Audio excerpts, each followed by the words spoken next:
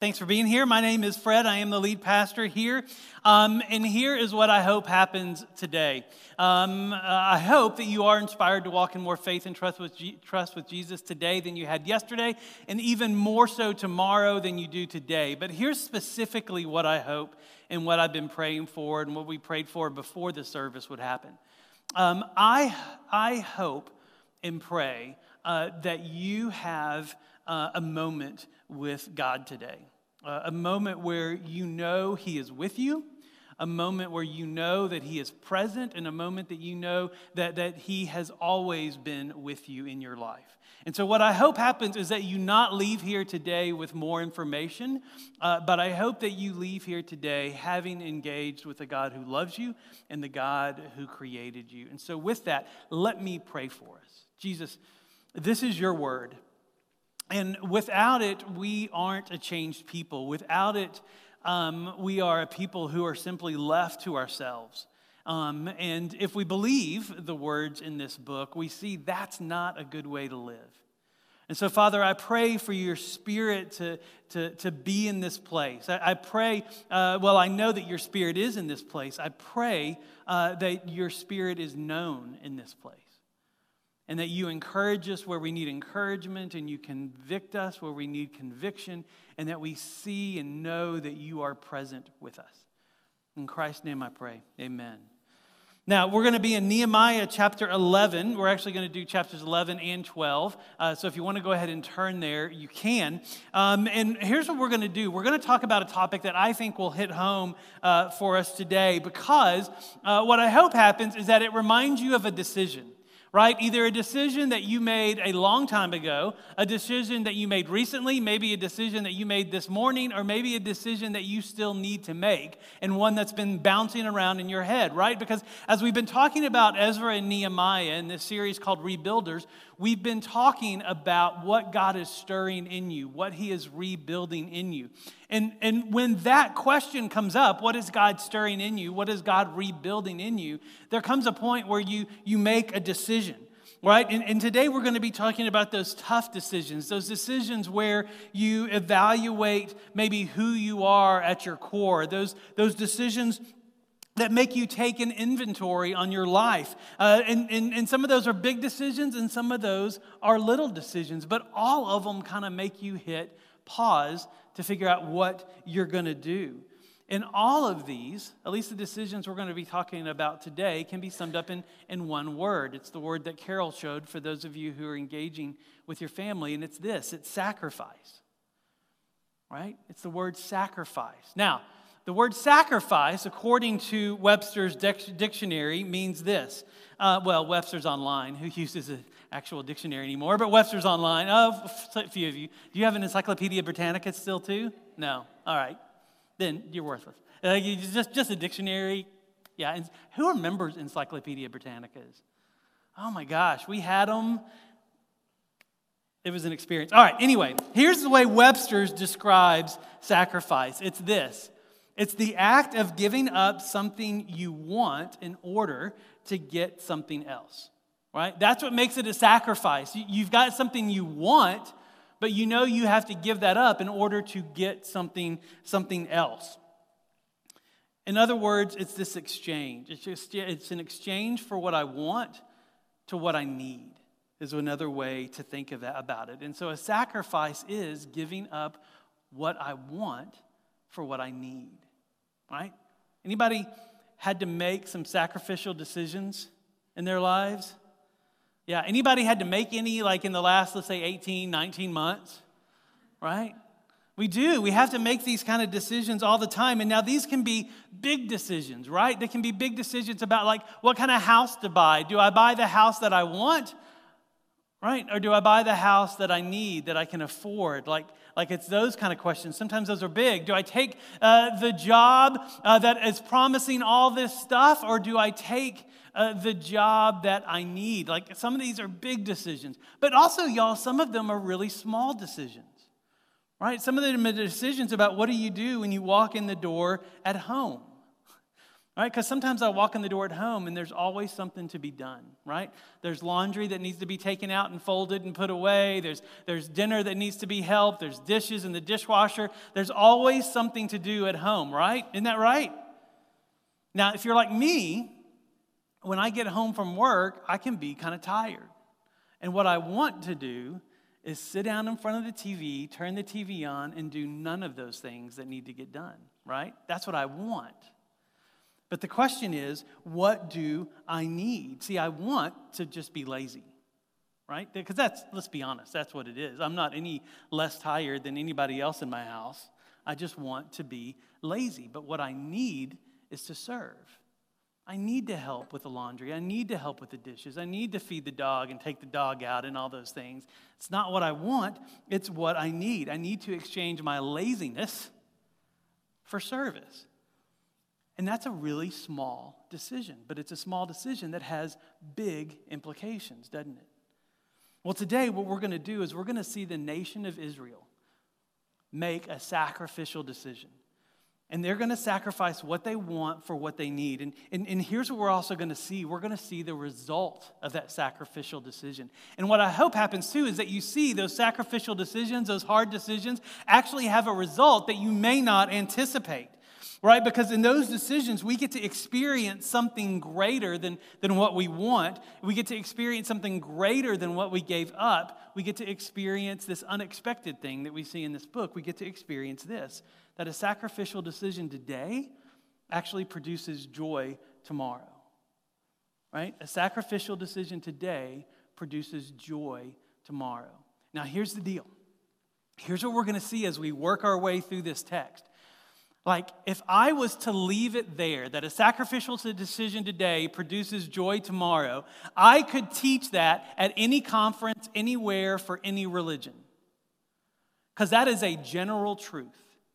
But what we're going to see is for those of us who are Jesus followers, we're going to see the nation of Israel who worshiped the God of Israel. We're going to see that something happens when God is involved in the process, when you realize that God's presence is with you, that Jesus' presence is with you when you make those hard decisions, that actually produces that joy. And that's where that joy comes from. That joy doesn't come from the ability of making a sacrificial decision.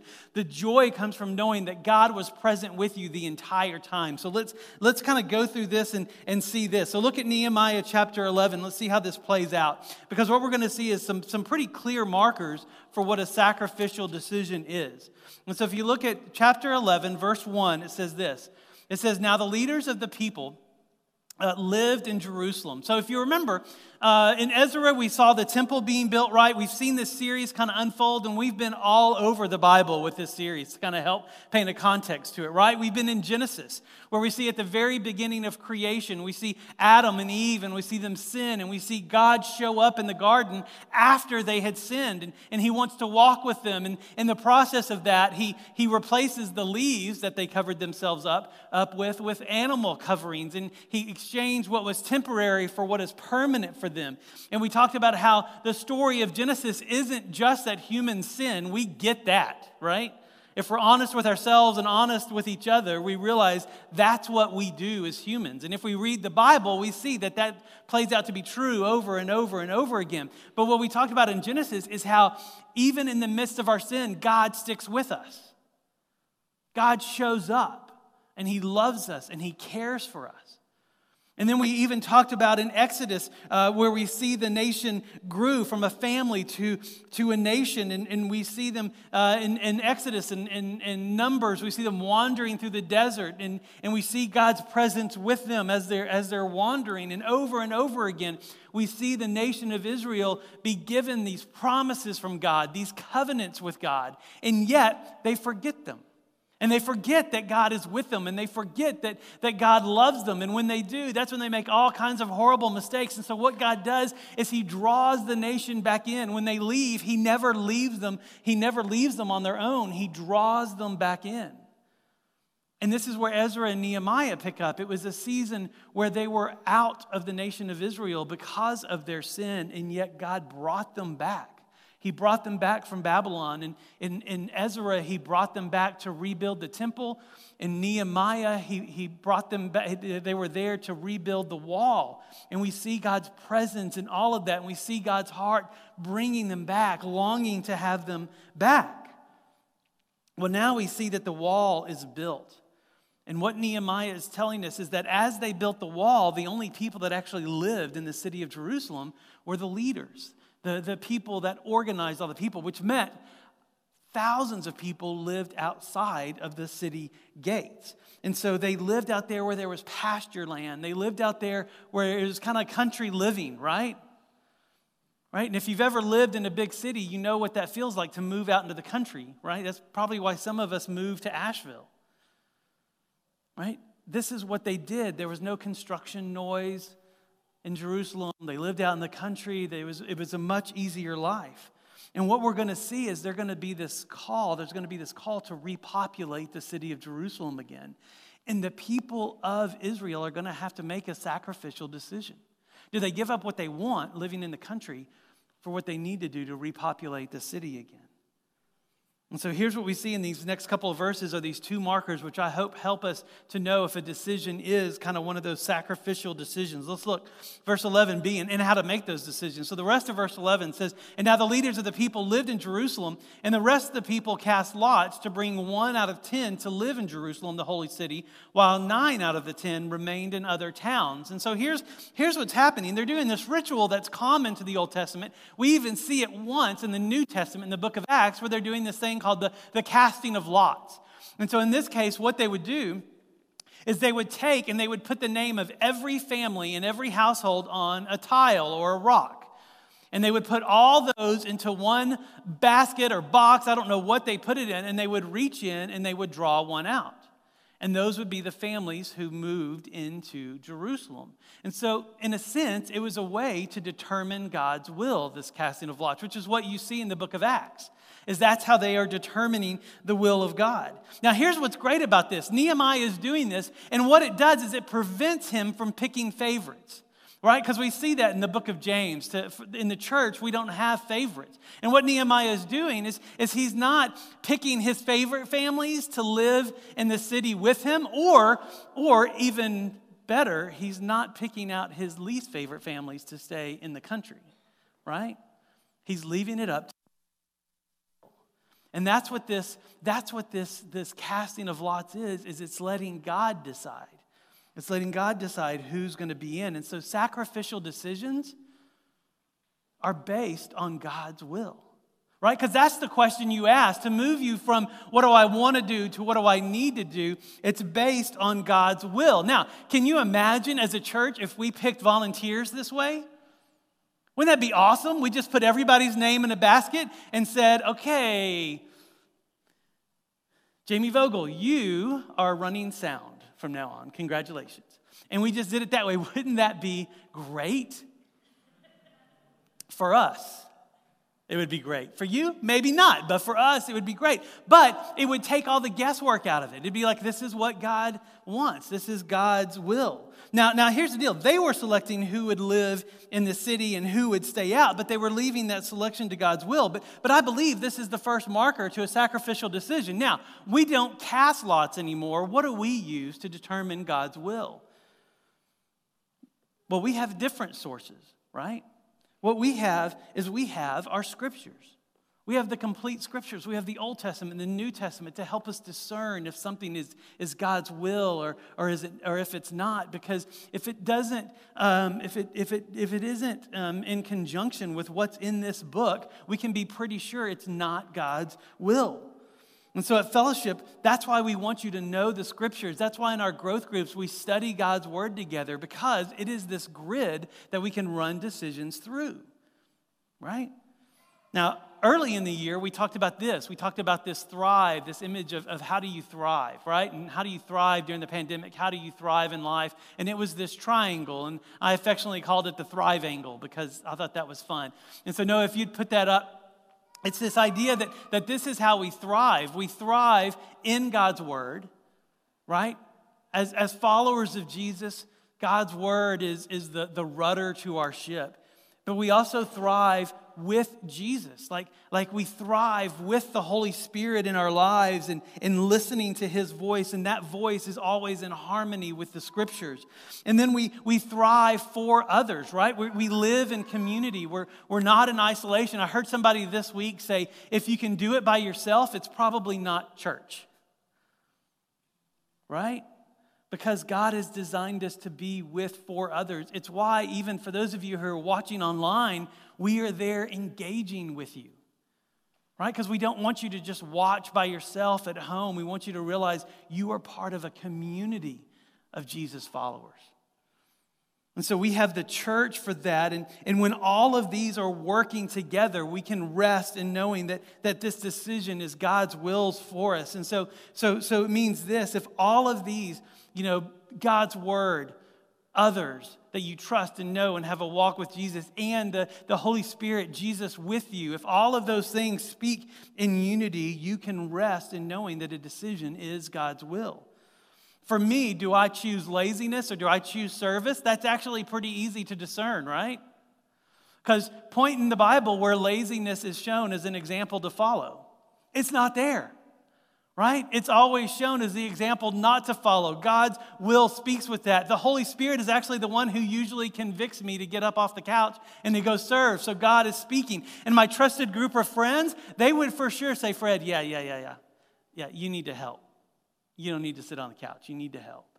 And so all of those speak in unity to help make that decision.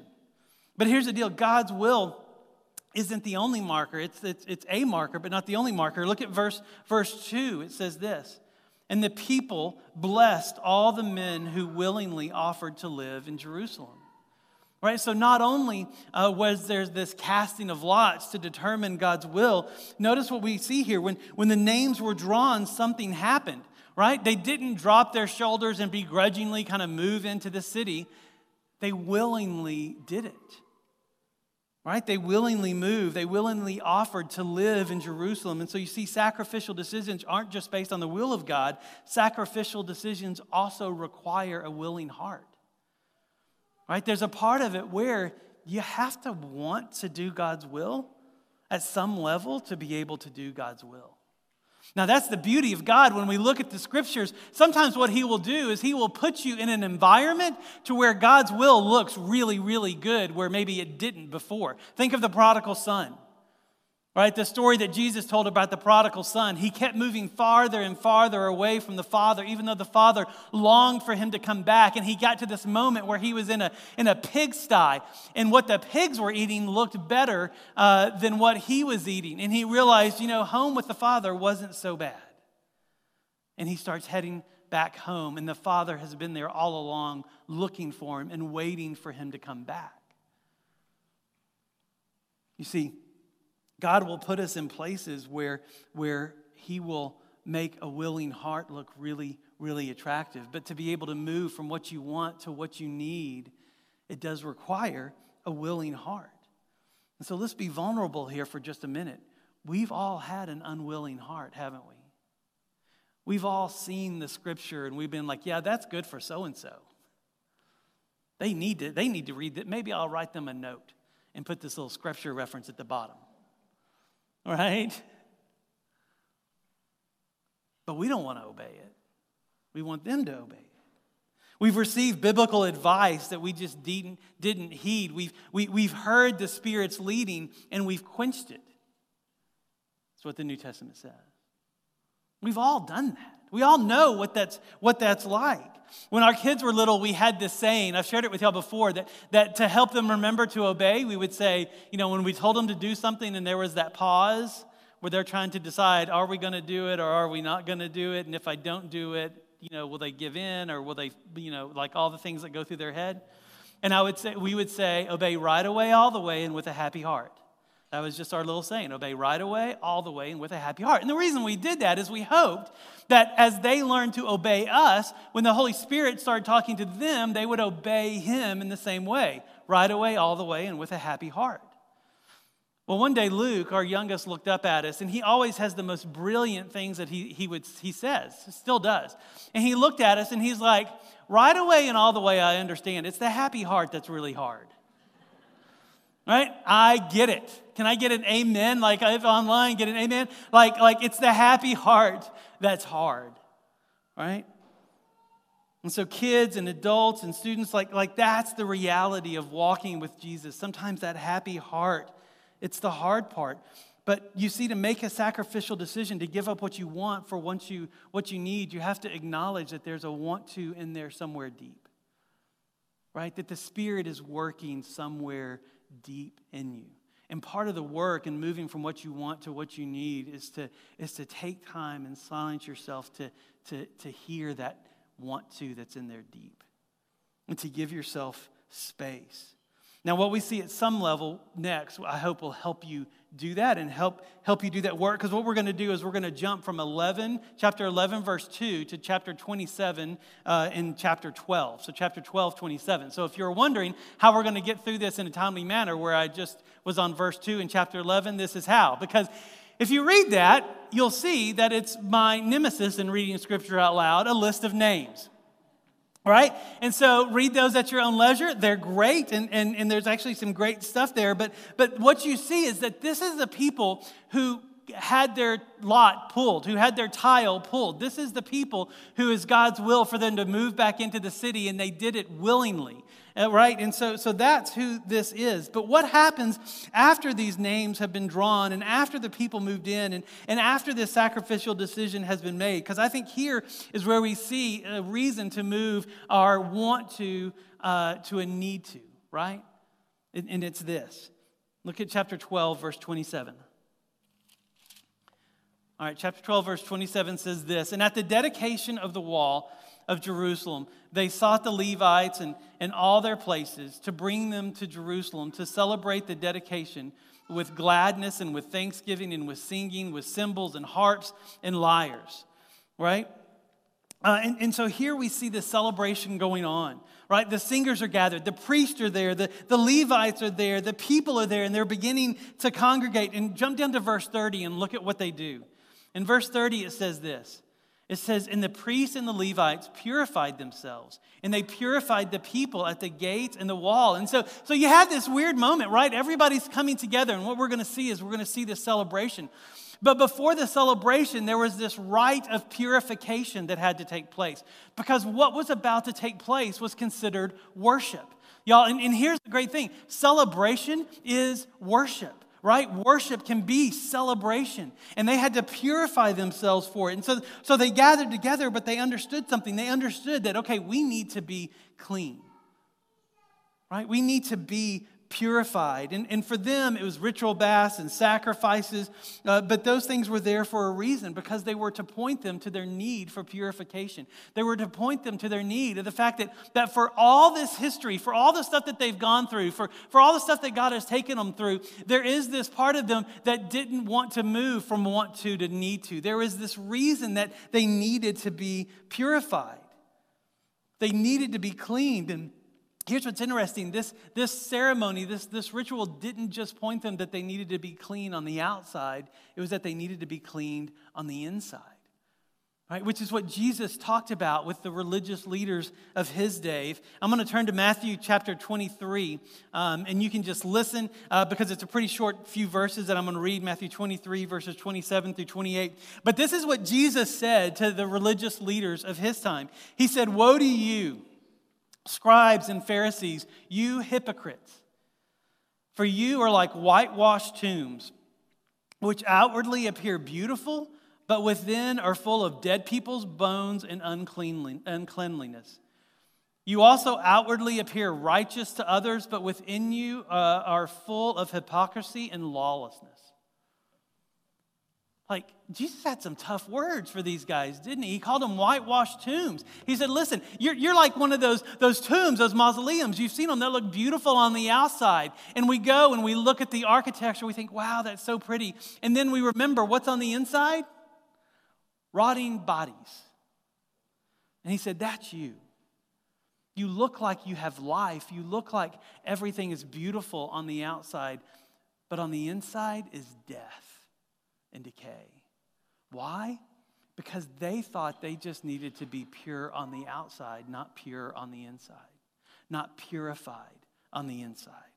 And Jesus was calling them out on that. Now listen, we live in Asheville. We hike. We're outside a lot. Many of us work to look really good, right? Y'all come in here looking good because I don't know if you know, but y'all are a good-looking congregation, right?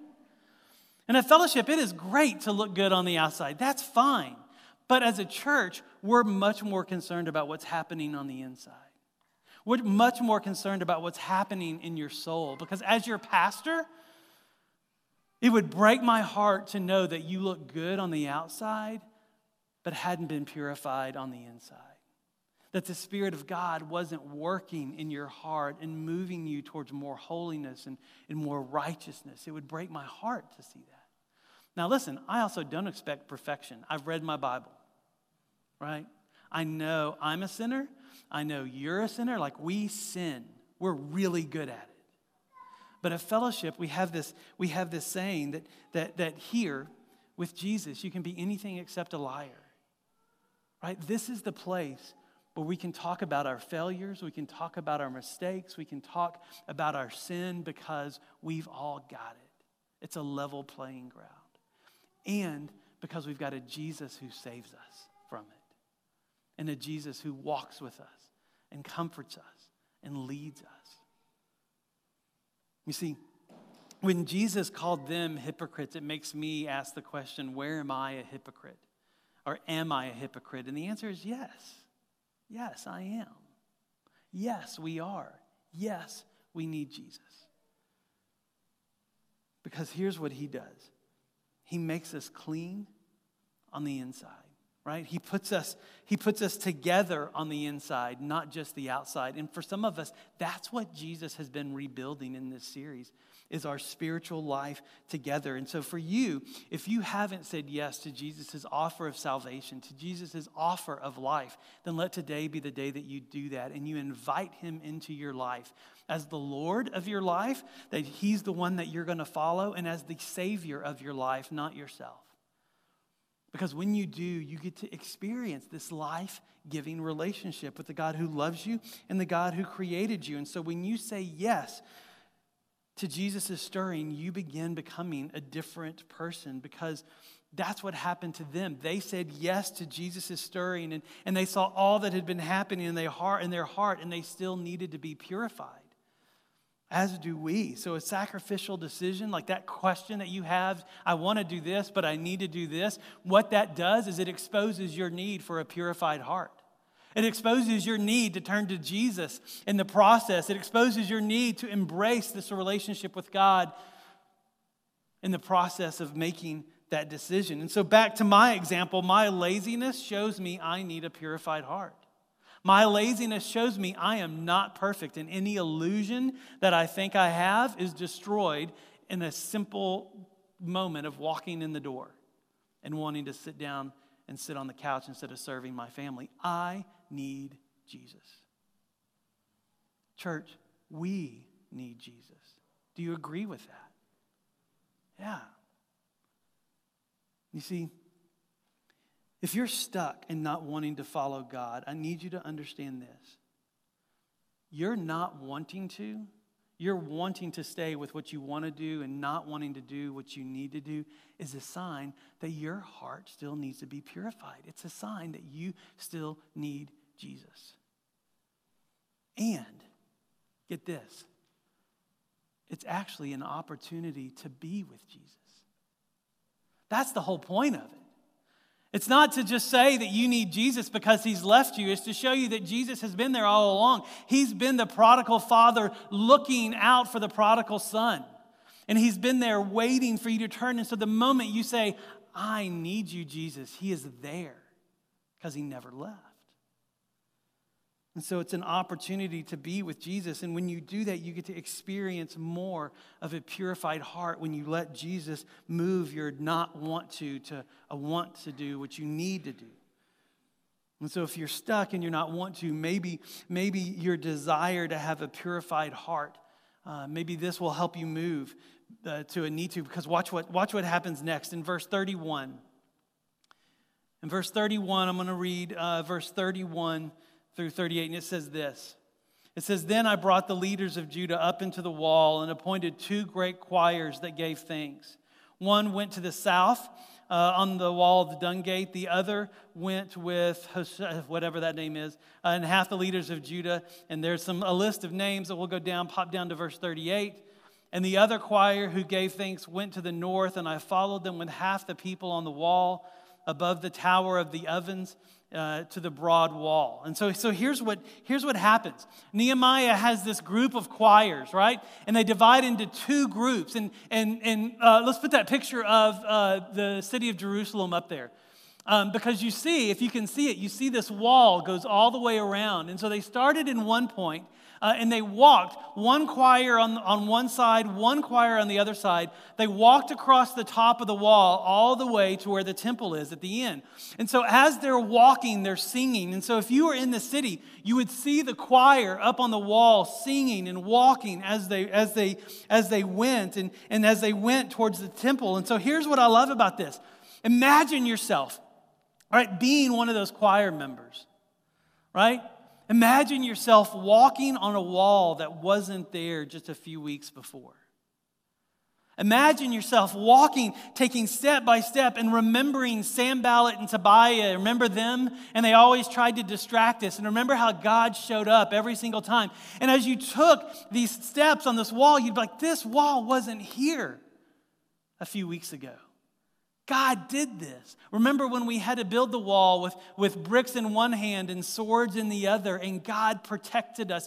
And as you walked, each step that you took, you would remember what God did, and it would build this thankfulness up in you. You would remember all the work that God had done, how you were distracted, and He focused you again, how you were scared, and He protected you.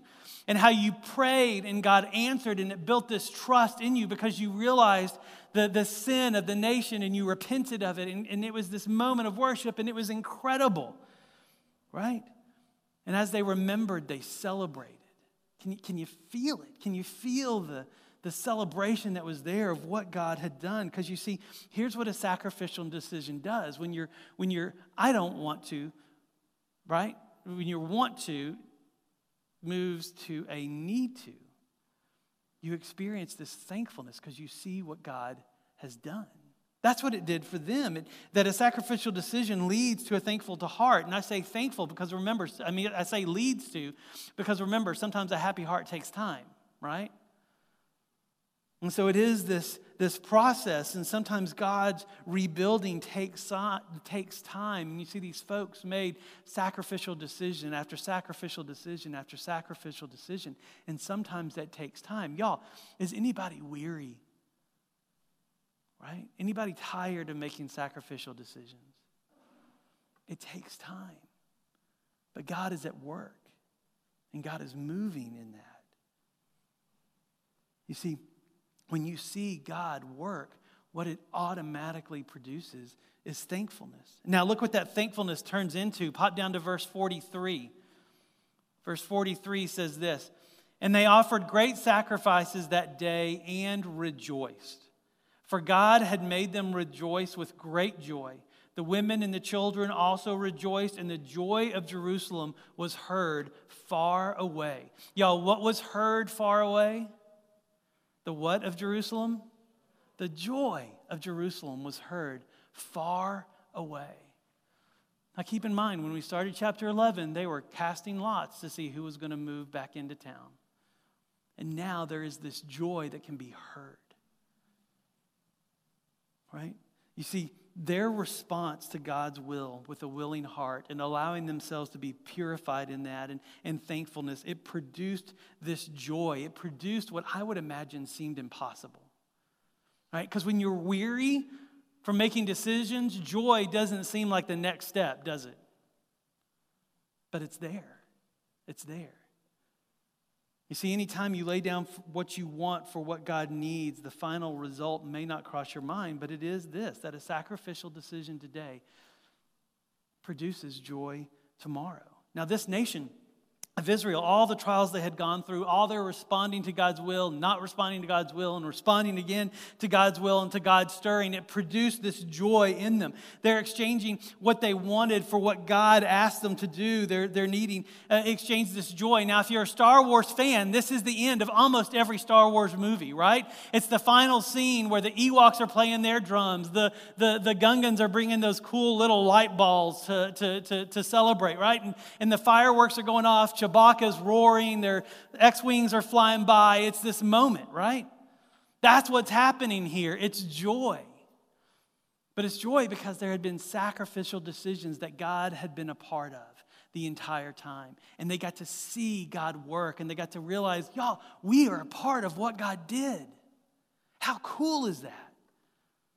I think about this, the fact that we've got people watching online, the people we've got here, the fact that 18 months ago or 19 months ago, however long it was, we had no idea what was ahead. But y'all, God is at work, and God is doing this, and we all got to be a part of it.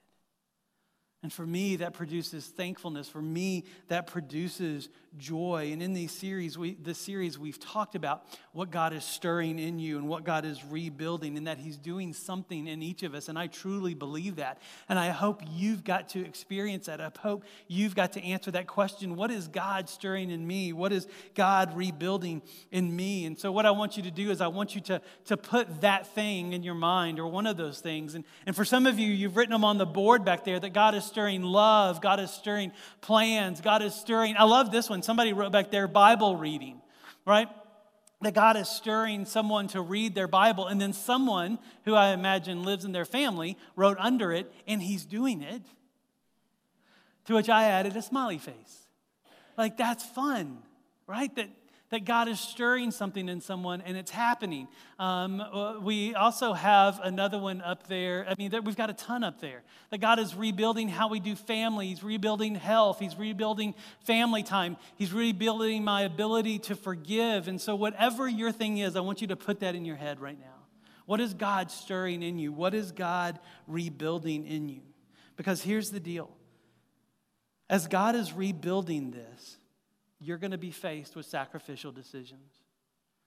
There are going to be times where you don't want to do what God is asking you to do. You don't want to do what God is needing you to do. In those decisions, you're going to be asked to lay down what you want for what God needs. And sometimes when that happens, we get stuck in making that decision. And so what I want to do is for those of you who have that thing that God is stirring, and maybe you feel stuck in it, and many of you think you know what God is calling you to do, you have a pretty good hunch, does it line up with His Word? Does it line up with what God is stirring in you? Does it line up with what others, have you talked to others that you trust that can give you godly counsel about it? But there's still something in you where you find, I'm just not sure.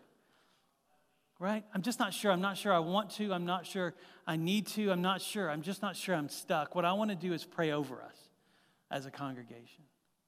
And I want to pray over those reasons we get stuck. A lot of the reasons that we've seen up here, a lot of the reasons that we've seen in Ezra and Nehemiah. And I want to encourage you through this time of prayer, and I want us to sit silently and realize that Jesus is with us. Right? And the thing that I'm using to symbolize this message that I'll add up there is a clamp, right? Because sometimes these tough decisions feel like a little bit of pressure, don't they? Right? But what we have to remember is that Jesus is with us. And so I want to give us a moment to experience that and to engage with the Jesus that's with us. And so if you'll all bow your heads with us, and if you're watching online, please stay with us during this part, because I want to pray for you too. And so we'll do that, and then we'll go into a time of worship through song. So let's pray. Jesus, you are in this room, and you are with those who are watching and listening from wherever they are. And I pray that right now your Holy Spirit would make your presence tangible to us, that we would know you are in the room with us. And Holy Spirit, I ask you to guide this time of prayer, that we would pray over things that are specifically needed in people's lives. And I pray maybe for the first time, maybe someone would experience the presence of you, the God who loves them and the God who has always been with them and the God who created them. And they would experience your love and mercy and kindness.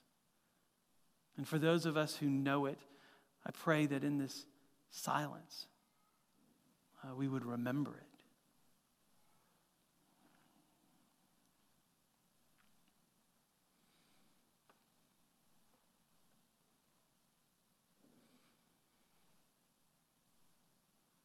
So Jesus, some of us in this room are just simply distracted.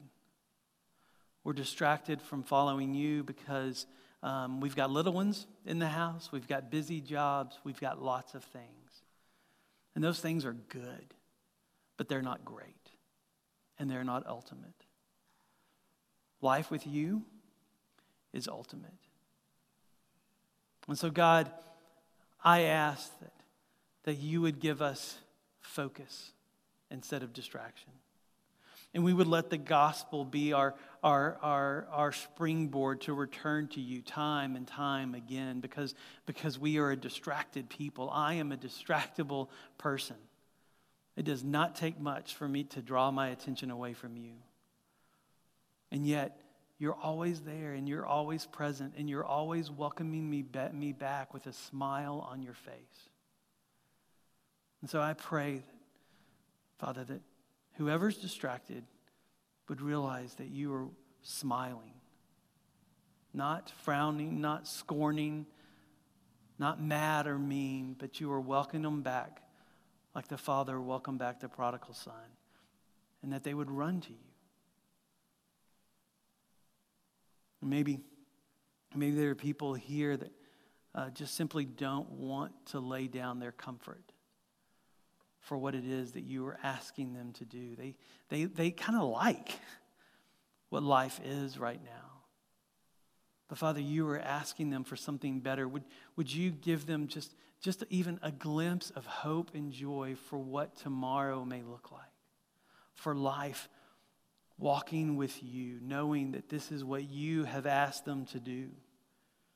May they pick up what you need them to do. And so, Father, for them, I pray for clarity. I pray that you give them a very clear next step.